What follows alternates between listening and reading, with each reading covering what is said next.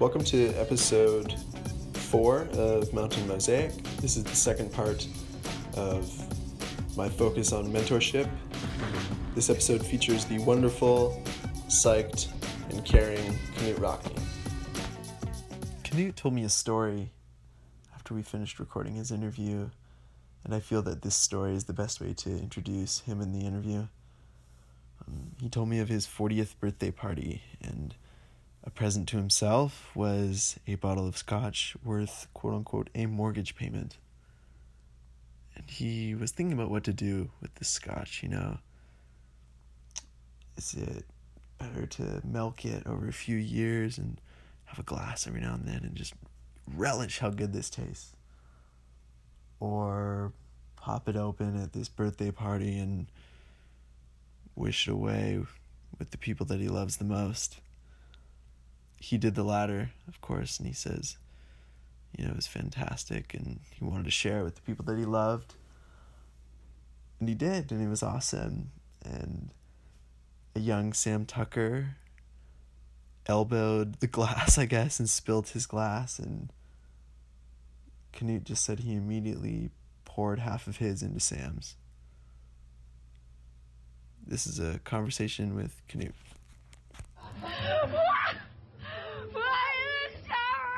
Happy Halloween! Wow, it's a very nice. And we're gonna have a conversation, and then I'll kind of edit it. And I always like to, at least right now, I always like to send people before I publish it. I like to send it and be like, hey, do you think this is an accurate portrayal? My words are my words.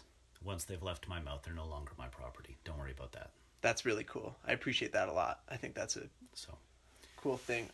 Well, what it does mean is you take ownership of what you say before you say it. Thank you very much for having me. My pleasure. We're sitting in a basement drinking wonderful... My first whiskey that isn't Jameson or Golden Wedding. Have you had Golden Wedding before? No, I have not. Oh my God. One thing is, I appreciate good whiskey. And most people who will be listening to this will know, and many of them will have drunk whiskey here. That's awesome. It's a bit of a homage in the community. I always try to think of a broad kind of question that can introduce, because sometimes, I don't know you super well, but I've interviewed people I know really well, and I try to think of a unique question that can introduce you in a intimate way for the listener, that they can get, because of course one interview, no one will know you for sure. Hopefully not too intimate. I hope not, yeah. I have 4 belly button hairs. So, I guess my question, run with it, walk with it, do whatever you want. How did you become what you are now? Crucial points in your life, standout moments, forks in the road, and take as much time as you need to think about it too, like I said. A couple of people will know many of the stories before, because I used them as coaching props. Because when I was coaching a lot, one thing that I would use was my personal experiences to try and help kids through their experiences. Not because my path was right, but because the process to get to the answer might be helpful for some kids. So, turning points in my life or turning points in climbing? In your life. Probably a very significant turning point in my life was actually discovering climbing. Yeah, you told me the story. It was fucking awesome. I got very scared. But so much of my life has revolved around climbing since then, it would be impossible to say it wasn't significant. But it's significant in a way I can't really put words to. I didn't realize the change as it happened. It wasn't a eureka moment. It wasn't a, oh my God, I finally discovered the thing. It was just like, we had a really awesome day. I'd like to do another really awesome day. It sort of just snowballed. Yeah, and that becomes, that was a great summer. I'm psyched for next summer. And that becomes, wow, the 90s were awesome. I can't wait to see what happens in the 2000s. And so it goes, right? And you just get addicted to you get addicted to the scene, the people, trying hard things, learning about yourself along the way, learning what you're good at, what you're not good at, things to work on, things to rely on. More than anything, I think climbing as an endeavor shows you and highlights and presents to you your weaknesses. It's really easy to walk away from a day climbing categorizing all of the reasons why you failed. It's really easy. That's an easy trap to fall into as a climber. Because you could be the world's best crimp climber. You're a demon on crimps, and you're going up a route that's all crimps, and then you hit the first pinch and fall. You don't walk away from the climb thinking, wow, I'm good at crimps. You walk away from the climb thinking, I suck at pinches. And that's one of the traps we can fall into. And so, discovering climbing helped me realize my weaknesses, but it also made me look for my strengths. And made me look at, okay, so I'm wound too tight, I'm a little too twitchy, so I got to work on that. But I'm excellent at these other three things, and so I'll rely on that. And so climbing forced me to be honest with myself about both strengths and weaknesses. Do you think it also helped you kind of like find peace in those not insecurities maybe necessarily, but those weaknesses, you know what I mean? Like instead of being like, oh, I just suck at this, it's like, you know what, like I gotta work on this and that's okay. No. That came later. Okay.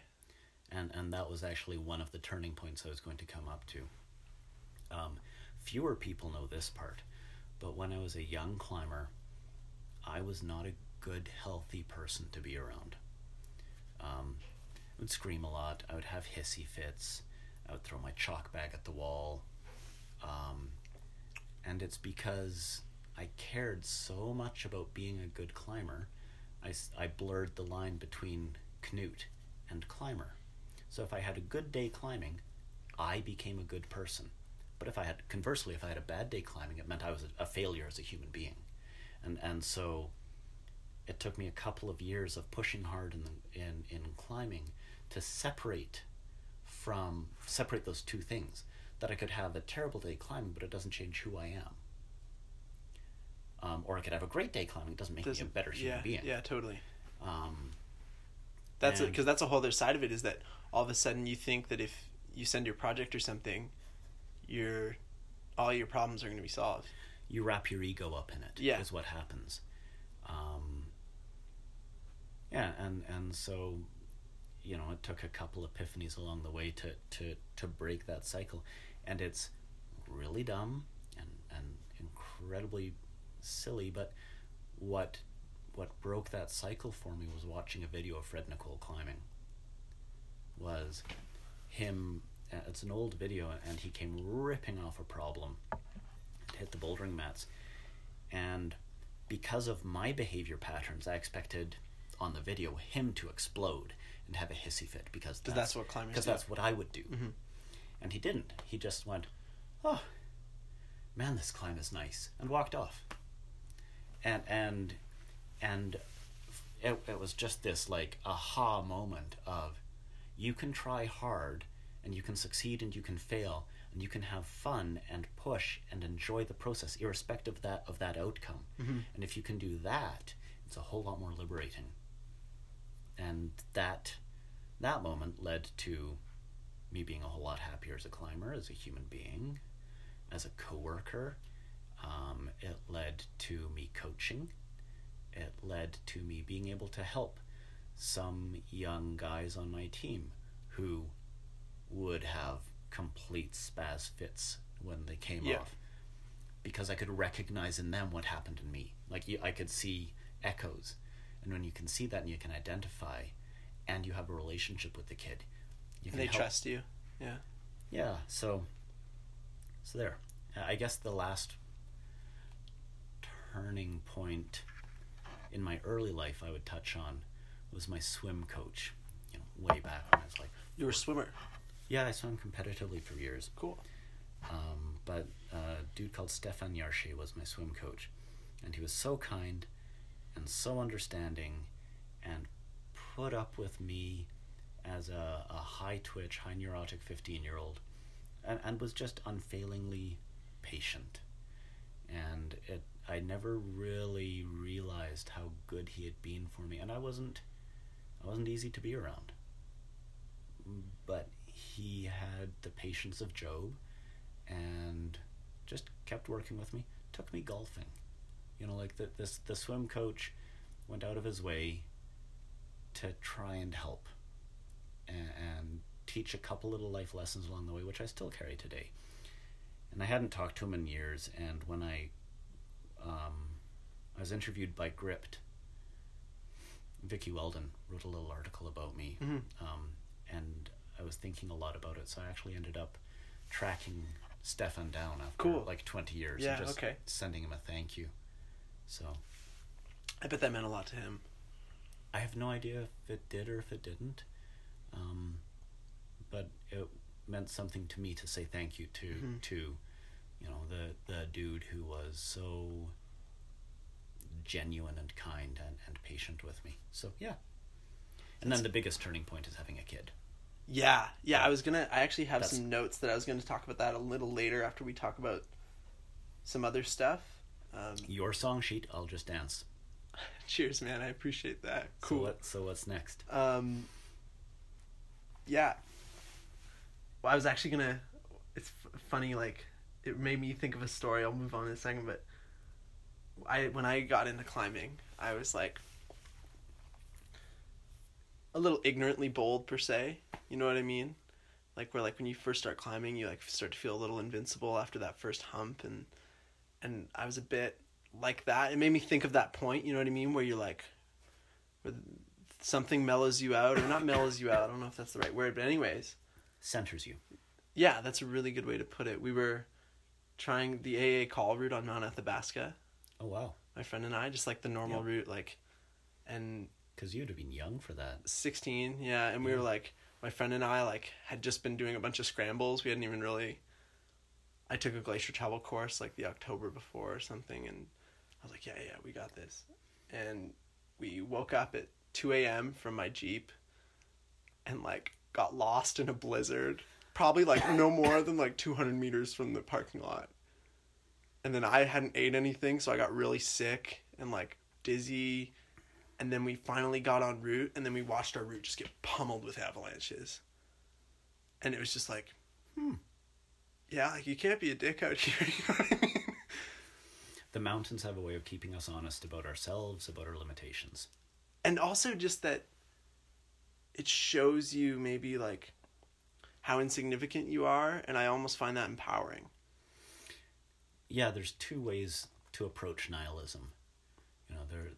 You can be the nihilist of nothing matters, so why bother? And you can be the nihilist where it's nothing matters, so that means I can do anything. Yeah, totally. And that's kind of what what climbing is kind of a big microcosm of that, a little bit. Who are your climbing heroes? Who are the people that you like, really like? Oh man.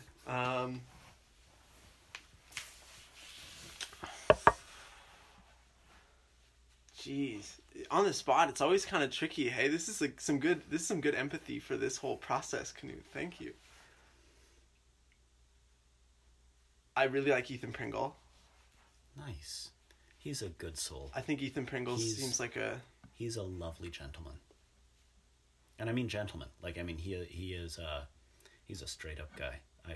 My few encounters with him have been universally positive. That's awesome. There's a good dude. Yeah, and he just, I don't know, like, have you seen his Lorena Mora video?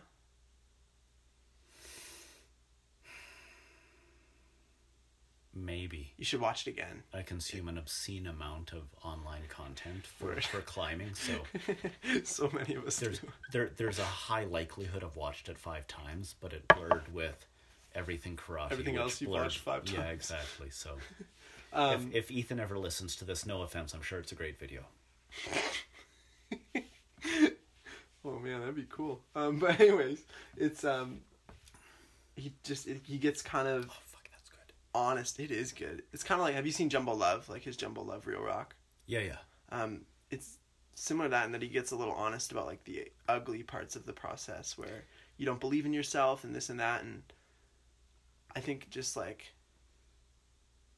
that, like learning to love yourself through the process, and I don't know, being okay with coming up short day in, day out, and just learning that it doesn't, like you said, like it has nothing to do with who you are. You know what I mean? The end result has nothing to do with who you are. The process. It's a lovely thing when you learn to love it, and and he like has really, just his videos, you know, have really taught me that like, and reminded me that I had, we tried the Backbone for 3 straight weeks this fall, my friend and I, and the first pitch is like, if you do the direct version, the first pitch is like a mixed, like a 12C mixed route. It's beautiful. It's amazing. You climb like a boulder problem into a finger crack. It's really cool, like a really diverse array, and I was really not in a good headspace for leading above small gear. Like, just didn't believe in myself. And I watched that video. There's no good headspace to lead in small gear. I think there's a line for sure, but I really wasn't feeling positive. And I watched that video and I was like, you know what? Like, you can do this. So yeah, and a long answer, Ethan Pringle, Sonny for sure. Sonny's another solid dude. Yeah. He probably doesn't remember this either, but I ran into him in Squamish last summer, and he was like, we were all at Cheakamus, and him and his friend had like come up, and we were cooking dinner, and I started chatting. I walked over and started chatting with him, and he was like, you know, like, and it was kind of one of those random, almost Hallmark moments where like, it was just like this like thing, and he was like, he's like, I first climbed all these routes back in like, I don't know what year, I don't want to misname the year, and he's like, and it was just me and my friends out here, you know, and now I see it's busy, and he just like looked at me and he was like, just enjoy it right now. He's like, because it'll change and it's okay, but enjoy it right now. Yep, he was right. And that was like, that gave me a lot of presents for that summer, I think, which was cool. And that was Sonny? That was Sonny, yeah. I could hear Sonny saying that. He's a cool guy, and he's one of the, like you and I were saying earlier, just a dude that's psyched, you know? A little piece of trivia, you know that he put up Canada's first 15 or 14D, yeah? I didn't know that. There you go. The one at Lion's Head? Yep. That's cool. Is that the one that he popped his pulley on? That's so fucked up, dude. That's so fucked up. He did both ring... I think... I might have the story wrong, but I thought he did both ring fingers on the double pocket move, and then finished on blown ring fingers. Yeah, and then he was like, I can't climb for like a month or something. Like, I might as well, like... I have to finish. Fucking blaze of glory. Do you have a mantra? No. No, I genuinely don't. Cool. I have snippets of mantras or concepts, but generally speaking, no. Okay, then a different question. Okay, yeah, go ahead. I have a friend who has a mantra, and his mantra resonates with me from time to time, and it's you got to think about it just a little, but it's later than you think. And it's all those people who say, man, I'd love to go do Snowpatch Spire, but maybe next year. It's later than you think. And then before you know it, that next year is 5 years out. And then before you know it, you are married with kids. And then before you know it, you're too old to hike in, right? Holy fuck. And those, you know, there's a very real trap of not, okay, you want to do it? Go do it. Go do it now. Because you don't know if tomorrow you'll be able to. You don't know if you end up getting transferred to Wichita. You don't know if Wichita. Yeah, fuck Wichita. But his mantra makes sense to me because he's been a friend for 20 years. Mm-hmm. It took us 16 years to go do something we talked about because we just kept on sledding for all kinds of good reasons. But we should have just, you know, oh, for God's sake, let's just go do it. And gotten in the car and driven off and gone and done it. Yeah. That's a cool... And so it's later than you think. That's brilliant. And the older you get, the more that one resonates. When you're 18, means nothing to you because 19, 20, 21, 22, you bet. I guess like, But your 20s are going to be gone before you know it, Nat. yeah. I'm just putting it out there. No, Like you're right. It goes fast. Seasons disappear in a blink. And you go, man, I really wish that instead of going to that party, I'd actually gone out and tried my project one more time because it meant I didn't get it this year. Right? And you just start adding those things up and you start realizing if it's something you care about, it's later than you think. And I think, I mean, I don't know, I hope for people listening to this too, like at least what I'm getting is, what a shame to, something I've realized with climbing is I'm so lucky to have these amazing friends and these amazing people that have taught me these things. You've had some good mentors. I really have, and I'm really grateful. You were very lucky to have Matt Lucas take you under his wing because he's a solid dude who's got some solid skills, and his passion is an interesting one. It's no less or more than mine or yours, but his passion for the mountains ebbs and flows in this incredibly fluid way between disciplines and activities and spaces, but he's psyched to be out. Like, he's psyched to be out there. Mm-hmm. Yeah, and I had Matty Ice that first summer, who did more than he'll ever know, probably. You had Sam Tucker bark at you about technique. And Sam barked, this is a funny one. I talked to Tyson about this a little bit too. Sam, like, I'd just done Wiki Gravity on gear, and I was like, nice. And I was Props.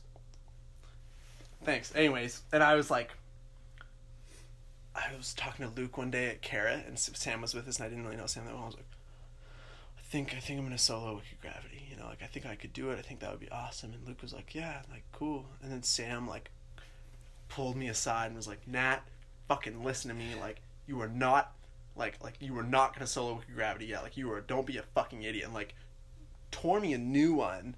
And then, of course, as Sam always does, like, he texted me. He was like, dude, I'm really sorry. Like, I didn't want to hurt you, know. But I'm so grateful for that.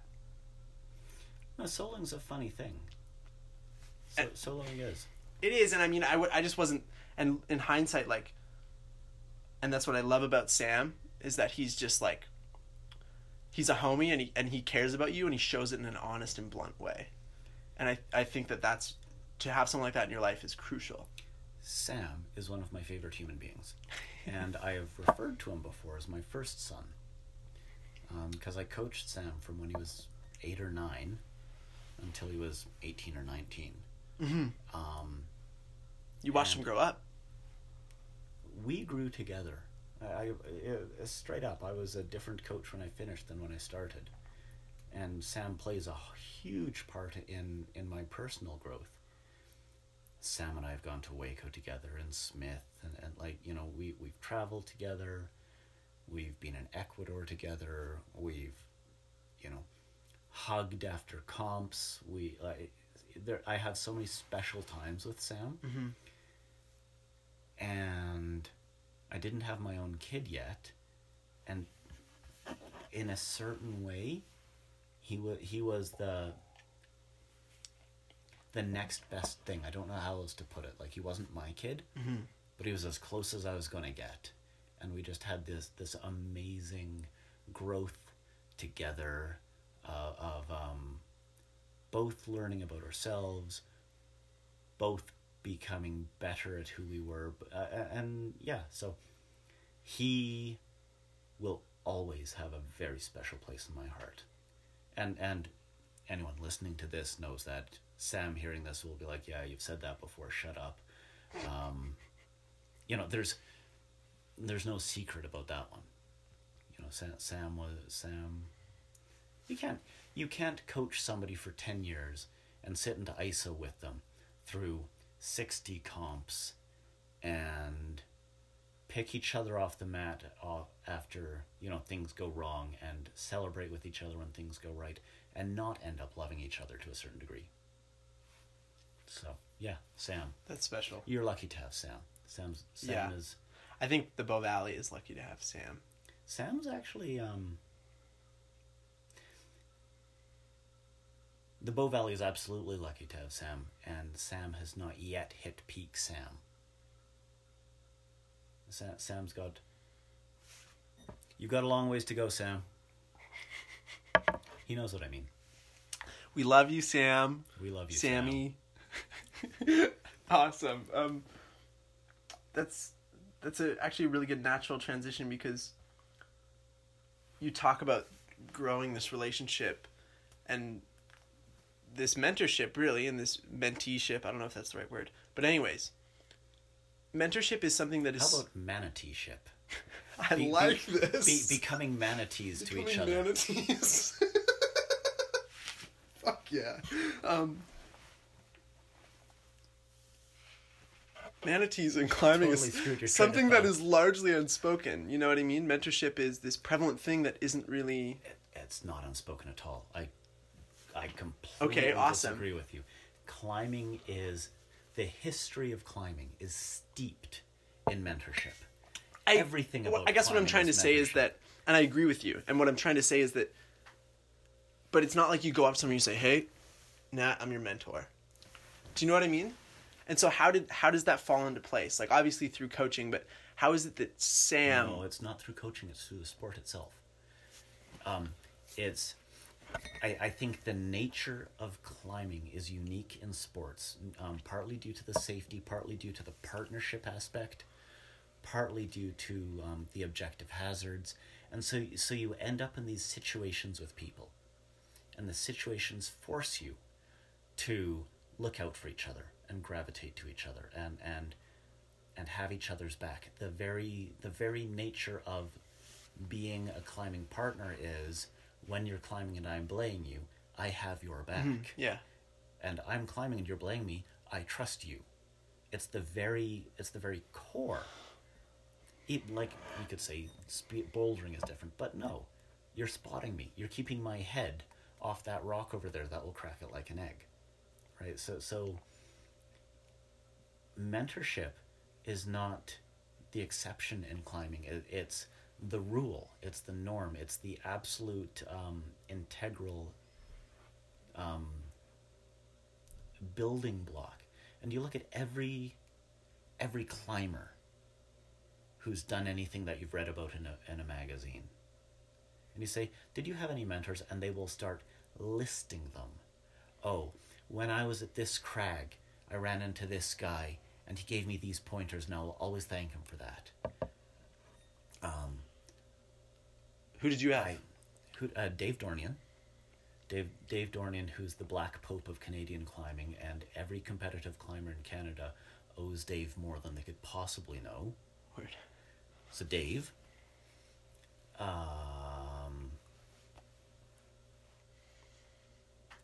Oddly, and I'll never forgive myself for saying this, but JD LeBlanc.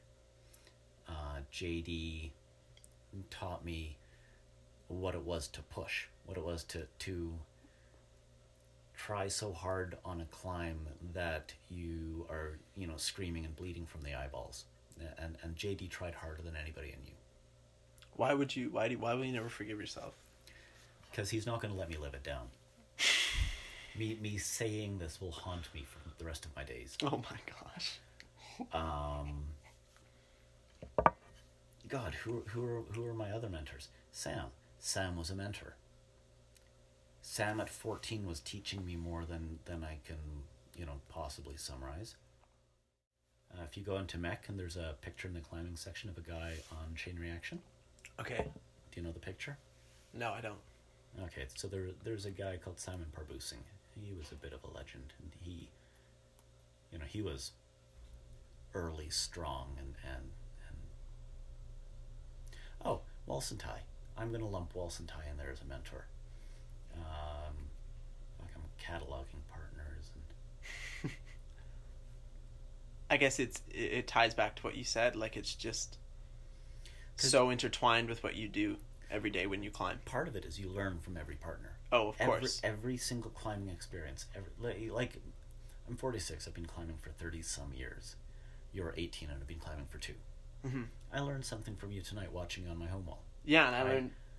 I learned climbing with you, and I love that. I love the fact that you can always pick up little details, and for you it was that bloody Gaston problem, and watching how you're setting your right shoulder and moving over your left foot in a way that I couldn't quite put together. And I still don't quite get it, but I know the problem and I'll be working on it. I'll probably text you when I send. Fuck yeah. That's you're totally right. It's you've kind of opened my eyes a little bit in that it's not. I mean, yeah, you have those hallmark moments, you know, where someone like pulls you aside or someone says something to you, but it's this mosaic of things. You know what I mean? I learned from Matt Lucas. I learned from Vicky Weldon. I learned from a young lady in Austria called Catherine Laflamme. There's a dude in Red Creek called Dom who has taught me more about more than I can put into words. Oddly, Sam does leap to the top of the list in terms of mentorship, despite the fact that he is literally half my age. Partly because of the growth we had together. And Dave Dornian. Those two. I'm going to stick with Sam and Dave. Okay. Because Dave... Great band. Dave picked me up hitchhiking when I was 16. That's how you guys met? Yeah. He No shit. pulled over, like I was hitchhiking at the edge of the city to go climbing, find a partner, do anything. And he skidded to a stop in a cloud of cigar smoke in a rusty Volvo. And basically yelled something to the effect of, "Hey kid, get in." And The rest is history. yeah, and like Dave's the real deal. Dave's the real deal in you know, pick something in climbing. He's been there, done that. Pick the longest ice route in North America. Oh yeah, that was his first ascent, but you don't hear about it. Slipstream? No, the longest ice route in North America is likely something called Some Kind of Monster, up on, I think it's Mount Hunter, but it's up in Alaska. In Alaska, okay. And it's a 3,000-foot continuous ribbon of ice. Holy shit. Yeah, Dave spent 28 hours on front points. Wow. But no, 28 hours. Can you imagine your calves? I was climbing with him that summer, and he was still trying to work the knots out of his calves. He suffered for that one. But no, Dave, partly the reason Dave's a mentor is because he gave so much back to climbing. He was not a taker. He quietly gave and gave and gave. And people forget about givers really easily. There's a lot of people in the world who just, you know, quietly take and then move on, and they're like, oh yeah, I guess Dave did stuff. But people who know, people who look at what he did, go, my God, you know, the countless hours he put into helping build Canadian competition climbing, to track points, because he ran competition climbing in Canada for 20 years, quietly, and just did stuff. And lots of people helped. You know, Andy Weldon was huge in that, like, you know, Vicky Weldon, Stacey Weldon, Mike and Chris, their dad. You know, he was organizing for years. Laurie Weldon became, you know, an internationally certified judge. So, you know, there were lots of people who also gave. Mm-hmm. But Dave was the one who was there the whole time. You know, I think he was the first national coach for the World Cup in 1991 in Tokyo, when Will Gadd and Scott Milton were competing. Holy shit. Yeah, like, you know, Dave's the real deal, and Dave did so much. Do you think that was that what inspired you to coach, or at least part of it? No, I'm gonna stick with I tripped on that and fell into it. There must be more to it than that, though. Probably not. I'm a How did you get a job coaching? I guess is going to be my very literal question, trying to crack this egg. And I apologize for digging. No, dig away. I just started coaching. Actually, no. In 96 or so, at the University of Calgary in the bouldering hallway, I started running a little informal team of friends. Okay. Where I was notionally the better climber of the group. It doesn't mean much. It's not like I was a good climber, but within that friend group, yeah. I was better. And so we started doing regular workouts where I'd run workouts and coach them and help them. And that dovetailed into picking up lessons at the CCC, which dovetailed into me running the team. And so then I did that for a lot of years. And then you stopped When I had a kid. when you had a kid. Stop looking after other people's kids, start looking after mine. Here on my list, why do you think mentorship is so important in climbing? But you've kind of already. So then, what I was going to ask too is, sorry, you took a breath. Yeah, Yeah. because here's a random moment of mentorship, and the lady Fuck yeah. she'll never remember this. But there's a lady by the name of Barb Clems. And Barb Clems was on the national team in 88, 89, 1991. Great years. You know, those years. You know, she was the standard bearer for Canadian women for a number of years. She was badass, hard as nails, absolutely shredded. Was on the cover of one of the earliest guidebooks out here. Yeah, I mean, Barb was the real deal.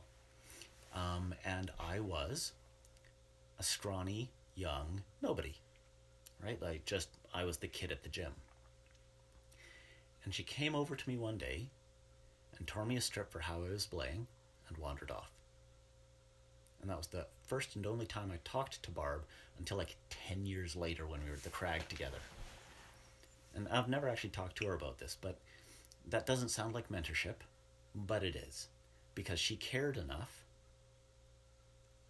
to come over and fix safety. And Exactly. And that is genuine caring. And that is community building. And that is making everybody better. And so... And, you know, I mean, I was cowering in my boots because it was Barb, right? And like, oh my God, she's talking to me. Yeah. That's how I felt at that time, like before I was friends with Sam, that's how I felt.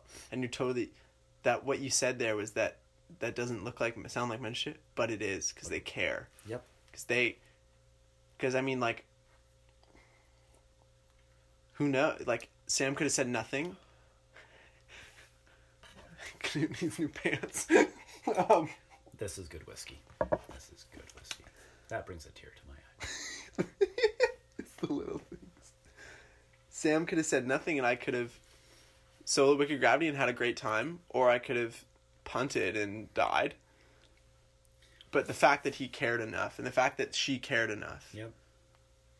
And the fact that Dave cared enough to skid to a stop in the ditch in a rusty Volvo And all these tiny little... The fact that Beans cared enough to drive to Oregon with me for a fucking snowy weekend.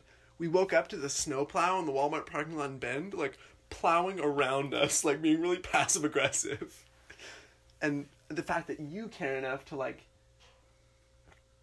tell me, like, oh, like the way that you're a little bit of an ankle flick. You know what I mean? Like, that's mentorship. In this... Watching you hit that move was pretty cool, actually, because you made it look so trivial. Likewise, man. And I'm not just... And it's so cool that you and I can, like, look at this wall and, like, barely know each other and then have this growth and mutual learning and connection. One thing I like about... there's so much I like about climbing. One of them is... It's an incredibly egalitarian environment. I don't know what that means. Because it doesn't matter if you're 18 or 46. It doesn't matter if you're a guy or a girl. It doesn't matter if you're tall or short. But if you or I climb at roughly the same level and have similar goals, we can climb together. Right? There's no... The only filters are... Do we have the same goals, and can I stand you? Yeah. Right? Those are the only filters to be partners. Mm-hmm. It's not, oh, you're playing girls basketball, I'm playing boys basketball, so we can never play together. There's no, well, you're 18, I'm 46, it would be weird for us to hang out. No, climbing doesn't care. Yeah, it's climbing. Climbing does not care. and so some of my best partners were 20 years older than me, and some of my best partners have been 20 years younger than me. You know, one of the best people in the world for me to climb with is a girl named Kathy Laflamme out of Austria, who's just a lovely human being. And stronger than all of us. But living in Austria, it's something in the water. You just end up being a good rock climber, I think. You think so? I love that. And so the other thing I love about climbing, again in the egalitarian vein, is if you were a basketball player, let's say you loved basketball player, and you played pickup 3-on-3 every week down at the courts, what are the odds that one day you're playing pickup 3-on-3 and three guys walk onto the court and it's LeBron, Michael Jordan, and Larry Bird, and they're like, hey, kid, you want to play pickup? I was just going to bring that up. The chance is exactly zero. But the chance of walking up to a crag one day and Adam Ondra saying, could you give me a catch on my proj? You'd be like, yeah, sure. Is massive, because climbing, again, is egalitarian. It's like you and I were talking about when we were climbing, and that it's this beautiful realization that your heroes, like there's this, like you brought that example, and then have you read Barry Blanchard's book? Yep. I love that part where he's talking about, like, they're talking about doing red shirt, and he's like, oh, I don't know, like that's a Brian Greenwood route. And Kevin Doyle like grabs him and he's like, Brian Greenwood is just a man. We are just men. Kevin Doyle is a funny story. Kevin Doyle is a force of nature. There are a few people in the world like Kevin Doyle. Yeah, he seems... He's the only person who has ever picked me up and held me against the wall by my neck, screaming in my face. And that happened at Dave Dornian's Stag. What the fuck? You're just gonna leave it at that? Yeah. The ultimate tease. No, that's it. I don't even remember what happened. I just remember thinking I hoped to breathe again. Oh my god. But will I have a beer with Kevin? Absolutely. Right on. I see him down at Cadence every once in a while. I love talking to him. Cool. And he still bugs me about my shitty poetry. You a poet? No, that's the point. That's us. But yeah, the point being that, like, we realize that our heroes are just dudes, and I mean, it's not like that's... Except Fred Nicole. Of course. That man is a unicorn with sunshine coming out of his anus. Okay, so everyone in the world but Fred Nicole is just a human. That's right. Fred Nicole is somehow better than all of us combined. He exudes talent and effervesces through problems. Jesus' hands are motioning him up the walls. Thor. What I was going to say is that it's not like Michael Jordan is superhuman or any, you know what I mean? They're just dudes. And climbing sort of, but there's a disconnect. Do you know what I'm trying to say? The disconnect is, being the best basketball player in the world, you will have 1,000 people telling you you're the best basketball player in the world, and you can exude dominance over other people. Right? And so you can end up with the ego of somebody who dominates other people. Mm-hmm. And you look at climbing, and I'm not talking comp climbing, I'm talking rock climbing. You've never once exuded dominance over another person. It's not what climbing is. There's nothing to dominate, yeah. Climbing is purely about whether or not you can get over your own shit, and whether or not you can get up that climb, and whether or not you are strong enough physically and mentally to do the climb. It's not about dominating another person, and so you don't end up with some of those classic sporting egos that you get in other sports, where you get the Michael Jordan who takes personal joy in destroying the opponent. And Michael Jordan's legendary for that. He is legendary for, you disrespected me, I'm going to spend the next 60 minutes making you look like a child. He's famous for it. And that's what his competitive drive pushed him to. Mm-hmm. But then you get really sweet people like Adam Ondra, who's incredibly competitive, but he's not competitive against you. He's competitive against that piece of rock, which he's now in love with, and he's so psyched to climb. But then he can come down and turn to you and say, your turn, give it a try, it's awesome. Right? Like, so climbing, again, the very nature of climbing leads its participants to different conclusions than many of the classic sporting endeavors. Just the ego thwomping that it delivers is so... And Adam Ondra will always have his ego absolutely beat down. Like the rest of us. No matter how good he gets, he will always have his ego kept in check by the next piece of rock. Yeah. And in basketball, your ego can get inflated because you won the championship and you destroyed everybody. Yeah, because there's an end game, I guess. Just a splash. I am now pouring that whiskey that is how many years older than you? 4. That's plenty. Thank you. 4. Yeah, that, wow. This is a moment. This is like the tears of Scottish angels distilled and peated. Thank you very, very much for sharing the distilled and peated Scottish angel tears with me. Cheers. My really, really good friend Louis is this French guy. And he says, Net, whenever you cheers with someone... How old is he? 21. Okay, different Louis. Okay.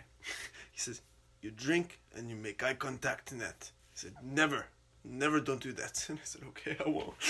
Anyway, this is delicious. Jesus. This differentiate. Have you experienced mentorship in other communities?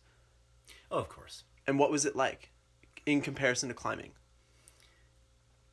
Not in terms of better or worse, of course, but just... I spoke about Stefan Yarshe, my coach when swimming. And the mentorship there was very different.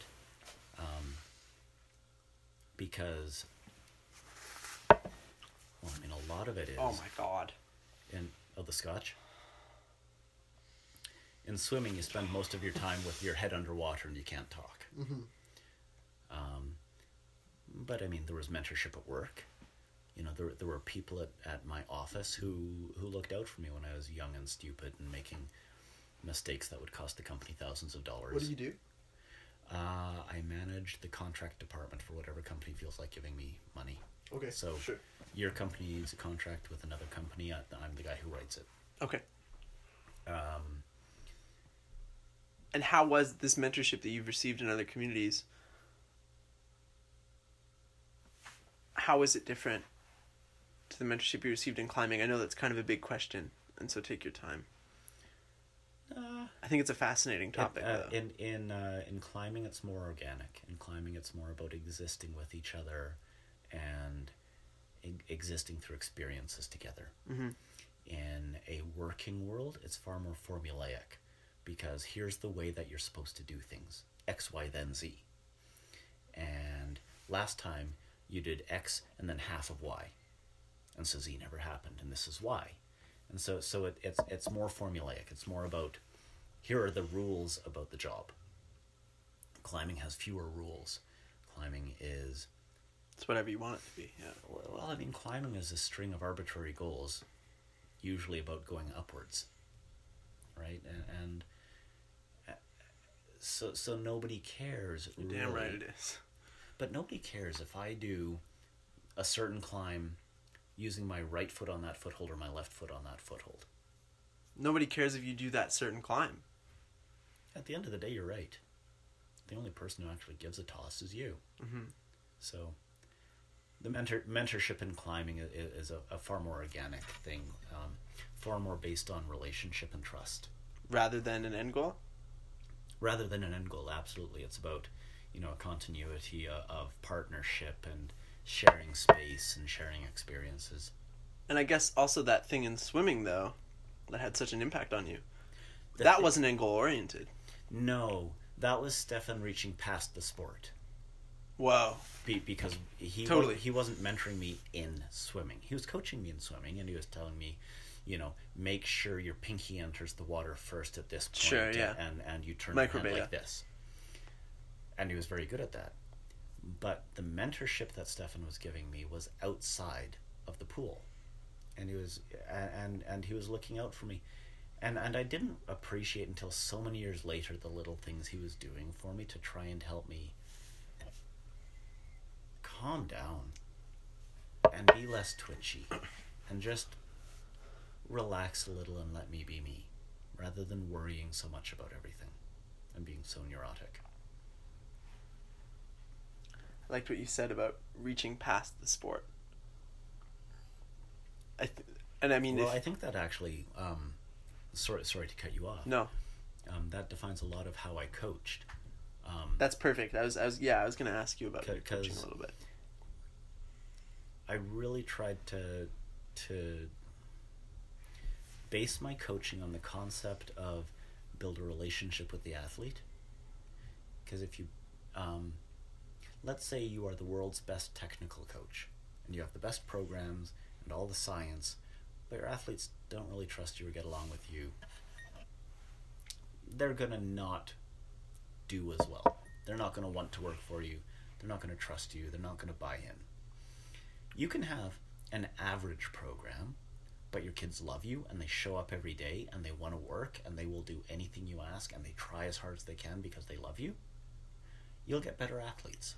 I mean, like, you're talking about relationships. Like, as I told you before, part of the reason that sparked the desire to do this interview is Tyson Martino spoke so highly of you, and he said, like, and before we even did the interview, he always talked about, like, oh man, Canute did this or Canute did that, or like Canute taught me this. And that's funny because he's a terrible human being and most likely to end up as a criminal. Oh my, we both know that's bullshit.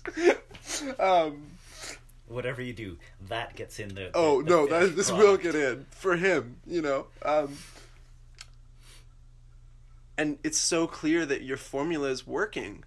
I don't want to, you know. Yes and no. Yes and no. It's easy to look at the positive and say, obviously it worked because Tyson climbed 14A this summer. Not even that, but just because. And you'll learn when I release the, like, because the plan is to do both of yours as one episode. I think that'd be really cool. I don't even think you realize, and I'm sure people have come up to you and thanked you. I hope so, at least. But they usually just send me their therapy bills. Fuck off. Canute, you've damaged me. The effect that you had on Tyson's life, not his climbing. Sure, Tyson climbed 14A, and I'm sure you had something to do with that. But the thing is if I'd been a different coach, a better coach, he would have done 14C. Right? So you ask yourself part of the coaching. So maybe he became my friend, and he is. I love the guy. He's an incredible young man. Maybe we've had some great times together. Fact, we have. But was that the goal of him being on a competitive climbing team? Technically, no. The goal of being on the competitive climbing team was for him to kick ass. And had I been a better coach, had I had better science, had I had better grounding, had I had better skill sets, mental training, any of those things, could he have been a better climber? And I would posit that the answer is unequivocally. If he had had Mike Doyle as a coach, he would be a better athlete today. Guaranteed. Mike Doyle is the single best coach I've ever seen. One of the beautiful things about Mike is he knows it. But Mike is the single best coach I've seen. And had Tyson had Mike, Tyson would be a better climber today. But do you think that, and I don't know, and so I'm just asking, you talked earlier about relationships. Do you think, and I mean, you know, we can play the do you think game and the what if game. That's fucking bullshit. But marry, fuck, kill. Yeah, exactly. Connection is what drives things, right? Like, if you're connected to a problem, you'll do it. If you're connected to a person, you'll listen. Marry Tyson, fuck Sam. Oh my God. Kill Matt Lucas.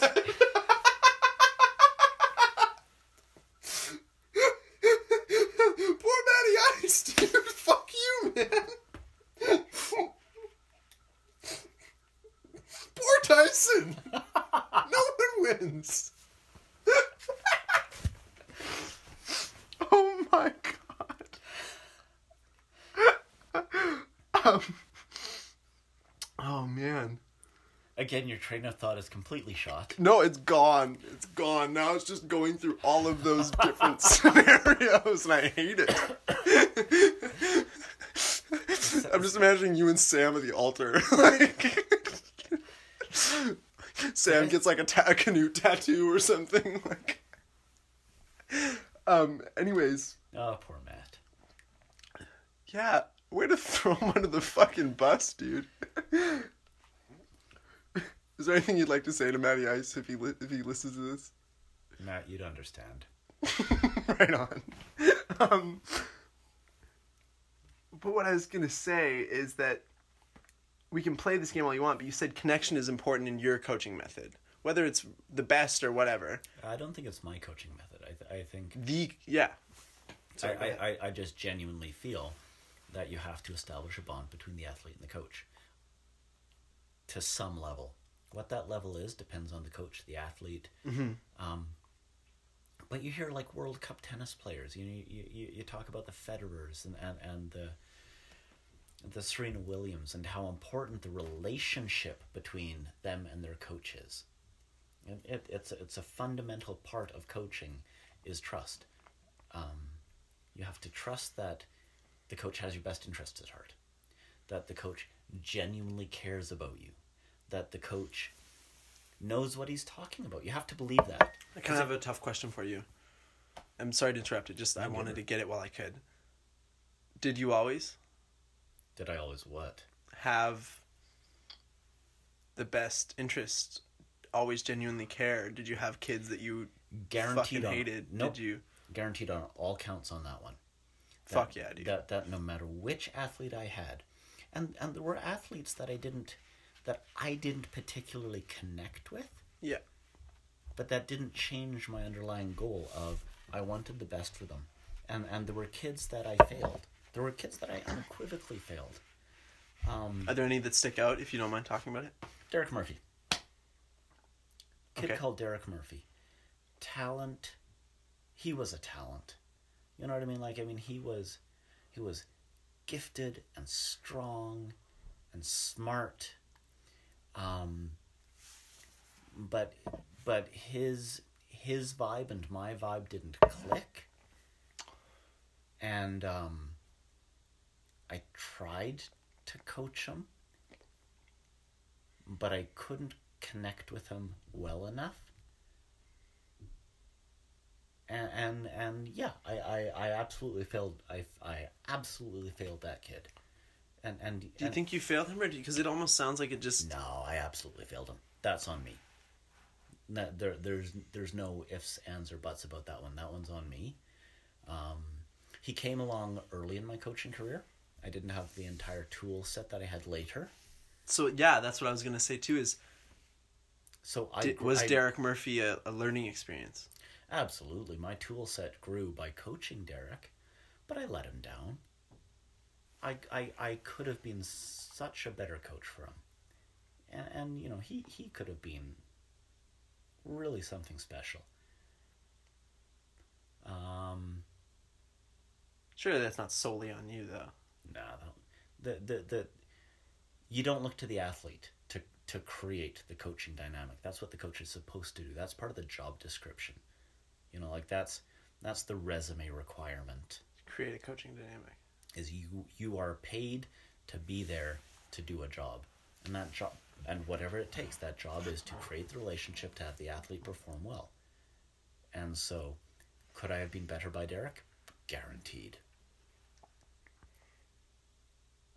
Amy Miller, Dima Karaman. These are athletes who I feel I could have done a better job for. In what ways? Different. They're all different. Just pick one, I guess.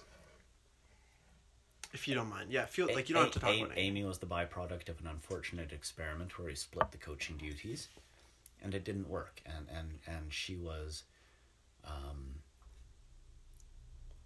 she was a young athlete who felt neglected by the head coach because of the experiment we set up in terms of... There's a lack of trust. Yeah, absolutely. Derek I failed Derek because I didn't really get where he was coming from. Where was he coming from? He was coming from the standpoint of a young, gifted athlete who needed a coach to steer him in the right directions, and I didn't. As an athlete, I didn't manage to break through and have him grow in the right way as an athlete.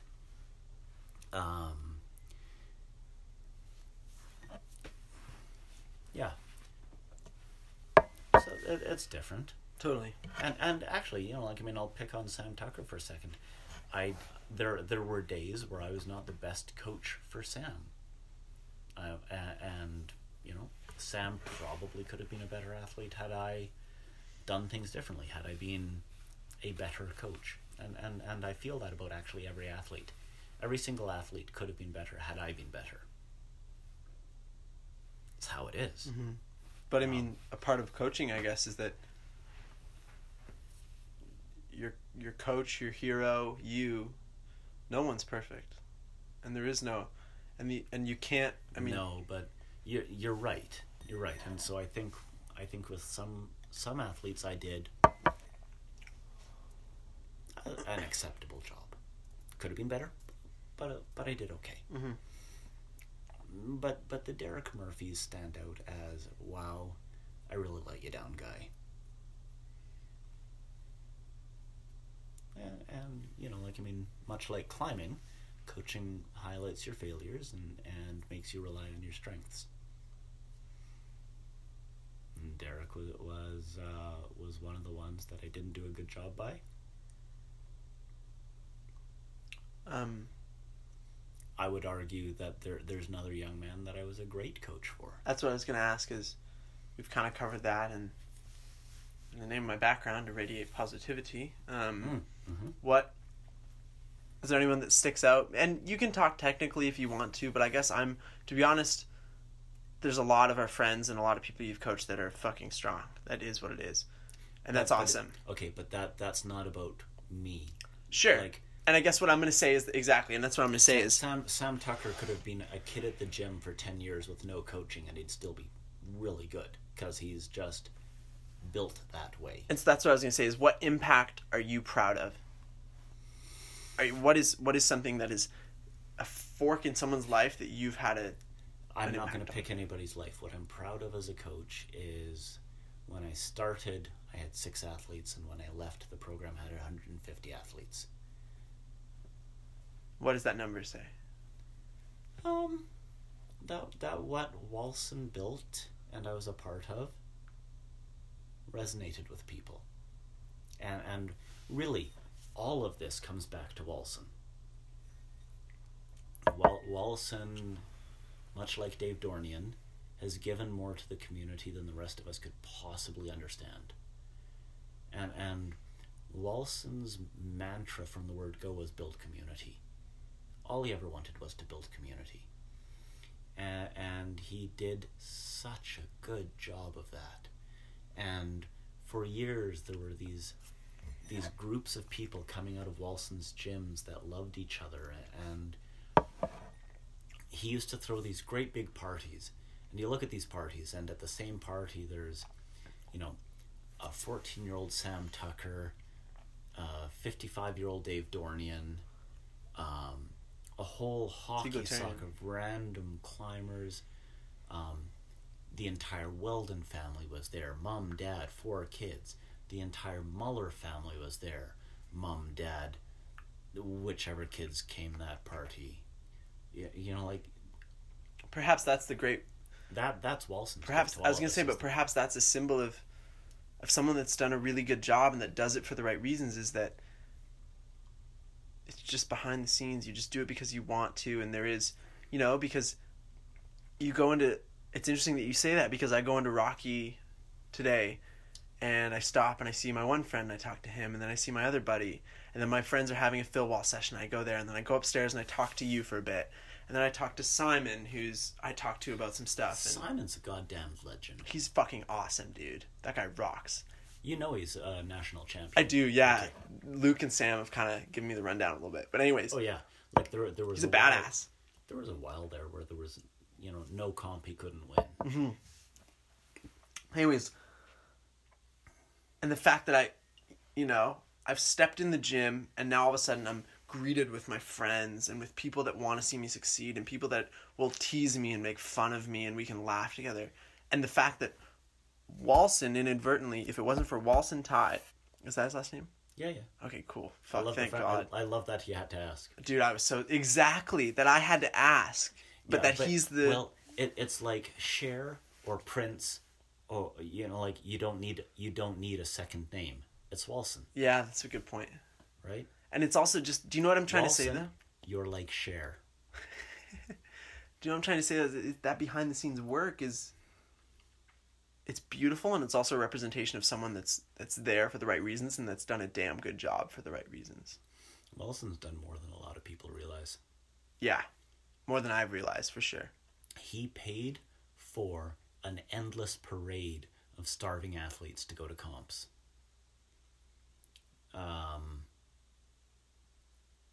Like he made things happen. He's actually the best thing Calgary has. Calgary Climbing owes such a staggering debt to Walson Ty. He'll never admit it. He'll hate me for saying this. But we all do. Cool. The only reason I was ever a coach was because Walson. The only reason I And there's ever this sent their domino, team right? was because Walson. The only reason I know Pete Woods was because Walson. The only, And it's this, like I said, it's this domino. It's the only reason that you've ever coached was Walson. And then the only reason that those kids like Tyson that you had such an impact on that have gone on to be happier, better people because of you. And same thing, whether you like to admit it or not, and whether you like to be hard on yourself or not. No, see, the thing is But do you know what I mean? Tyson was Tyson. I didn't change Tyson. No, you didn't. Tyson? But you inspired him, Nah. and you inspired him to be more of himself. You can say no, but I think that that's true. But Tyson was also inspired by Sam, and Tyson. Of was course, inspired the same way that you're inspired by Dave Dornian and Sam. You know what I mean? Is what I'm saying is that, and it's so beautiful with climbing that like we were talking about earlier, it's a mosaic. It's because of Walson, but it's also because of you, and it's. I think sometimes it is good to step back and appreciate the community. Boulder, the gym, Sure. exists because of Walson. Because Walson supported the Mullers for years, and gave them a venue to train, and That's fascinating, isn't it? Let them climb for free, and then that grew into the next thing, and there are kids in Montreal who are coached by people that were coached by Walson. Right, and so it keeps on giving. You get these trees, and or more like root and branch, where it's all.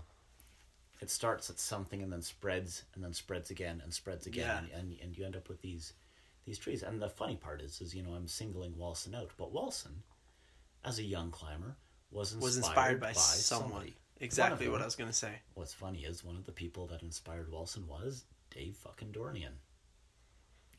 Dave really is one of the linchpins. I don't even think Dave realizes what a linchpin he is.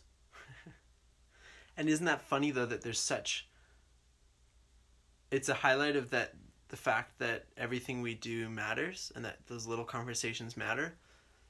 But it's also this beautiful thing that climbing is a microcosm of in humanity, and I firmly believe this, in that we can draw inspiration from anywhere and anyone, and our relationships, big or small, matter. We've talked about so many, they probably wouldn't even remember this moments. Yeah, true. And I bet people have, and I bet the people that we're talking about they probably wouldn't even remember this moments. And I bet those, you know what I mean?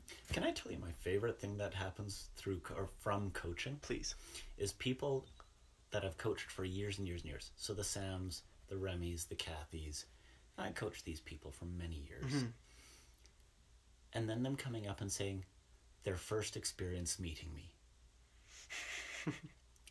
and it's universally intimidation and terror, and I love that. I vibe on the fact that these people were absolutely crapping themselves that they were meeting Knut. It makes me happy. The first time that I met you Oh God. was at Asafale. I don't know if you remember this. Nope. And I was trying Altius. And Did I say something like, please, for the love of God, use your feet? No. Okay, good. You didn't. You looked... This is too... And Beans, it's funny. Beans has another... You won't even remember this moment. Beans said, like, a huge moment in his climbing was when you looked at him after he got off Sweet Thing, and you said, Beans, you don't suck. And he was like, oh my God. But you... I was trying to figure out the beta, and you, like, came up. I didn't ask for it, and I'm glad. And it was... And you came out, you said, get the heel hook on there. He said, go to the sloper.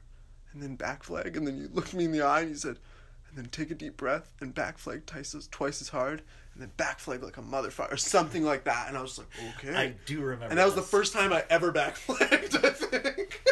And I was like, wow. I do. And so it's remember funny that you say that. We're running on time, and this has been amazing. The last thing. I've been enjoying talking to you. Likewise, it's been awesome, and I really appreciate it. The reason I enjoy talking with you is because of what we talked about at the beginning of this entire night, which is my impression of you is you're just a climber who's psyched. And right there, that lumps you in the same category as Adam Ondra, Chris Sharma, the Boone Speeds of the world, the Dale Goddards. There's a guy you've never heard of, Dale Engelkirk. He was just a guy who was fucking psyched. And he was more psyched than he knew what to do with. So he just did it more. I like that a lot. And I appreciate that. And I mean... I appreciate psych. You talk about Mike Doyle. Mike Doyle, who I've spoken of previously tonight, who is the finest coach I've ever seen. Because he had everything, and he had everything in the right balance. And that was the key. He had the balance between all of it. Between discipline and respect. Between technique and passion. Between relationship and discipline. You know, like, he had the right balance. But even Mike is just a guy who fucking loves to climb. And what are you doing tomorrow? Thinking about climbing, breathing climbing, eating chalk sprinkled on my breakfast cereal. You know, like, it's just, he wants to climb. And you ask him tomorrow, what are you doing? Climbing. What are you doing the day after that? Resting for climbing. Exactly, yeah. What are you doing next week? I'm going surfing for a week. Because it's that point in my training period for climbing where I need a week off. So I'm going to go surf. And then I'm going to climb. You know what I mean? And it's... And it's like you said to me, like... we came downstairs and Knut has this wonderful home wall that's fucking awesome. And he said, I bought this place and I had 2 pots and a pan. I didn't have any furniture. And I built this wall and then I slept on the mattresses that protect it. That's true. That's the psych. That's the power of the psych. I lived out of 4 large Tupperware bins and a climbing wall for the first, 6 months I was in this house. And then I bought a couch. And then I balled out and I bought 1 fucking couch. Amazing. Okay, so let's wrap this up. This is kind of a cliche, but what is one lesson or mantra that you want to pass on to the next generation, if you could? If you define success as sending a route, you'll spend 99% of your time climbing unhappy. Because when you're trying hard, it's 1,000 fails and 1 send. If you define success as going through the process, and I learned a little bit about this move, and I stuck that hold a little better this time, and for the first time I realized that if I move my toe like that, it works like this, and you define success as each one of those individual victories along the way, you'll be a happy climber. And the ones who only define success about the send don't stick with climbing that long. They burn out. Yeah, because sends are few and far between. At least they should be. Lev Pinter projected Bunda de Fora for 4-5 years, I don't know how many days and how many falls, but every time he tried, he enjoyed trying. He enjoyed the process. He enjoyed the first time he stuck the drive-by off the undercling. He enjoyed figuring out that squirrely foot placement. Like, each one of those things he enjoyed. So if you can define climbing through that lens, redefine success away from the send and towards each incremental bit of the process, climbing becomes a much better thing. That would be my mantra. Redefine success. Thank you very much. That was awesome. These interviews gave me a deep, deep appreciation for the teaching that our friends offer us, for the inspiration that our friends offer us, and the fact that that can come from any interaction with anyone at any moment and be completely monumental. Thank you to Canute and Tyson for their friendship and their teaching and their words. And thank you for listening to Mountain Mosaic. Be kind, try hard, and break out of your cage and get this.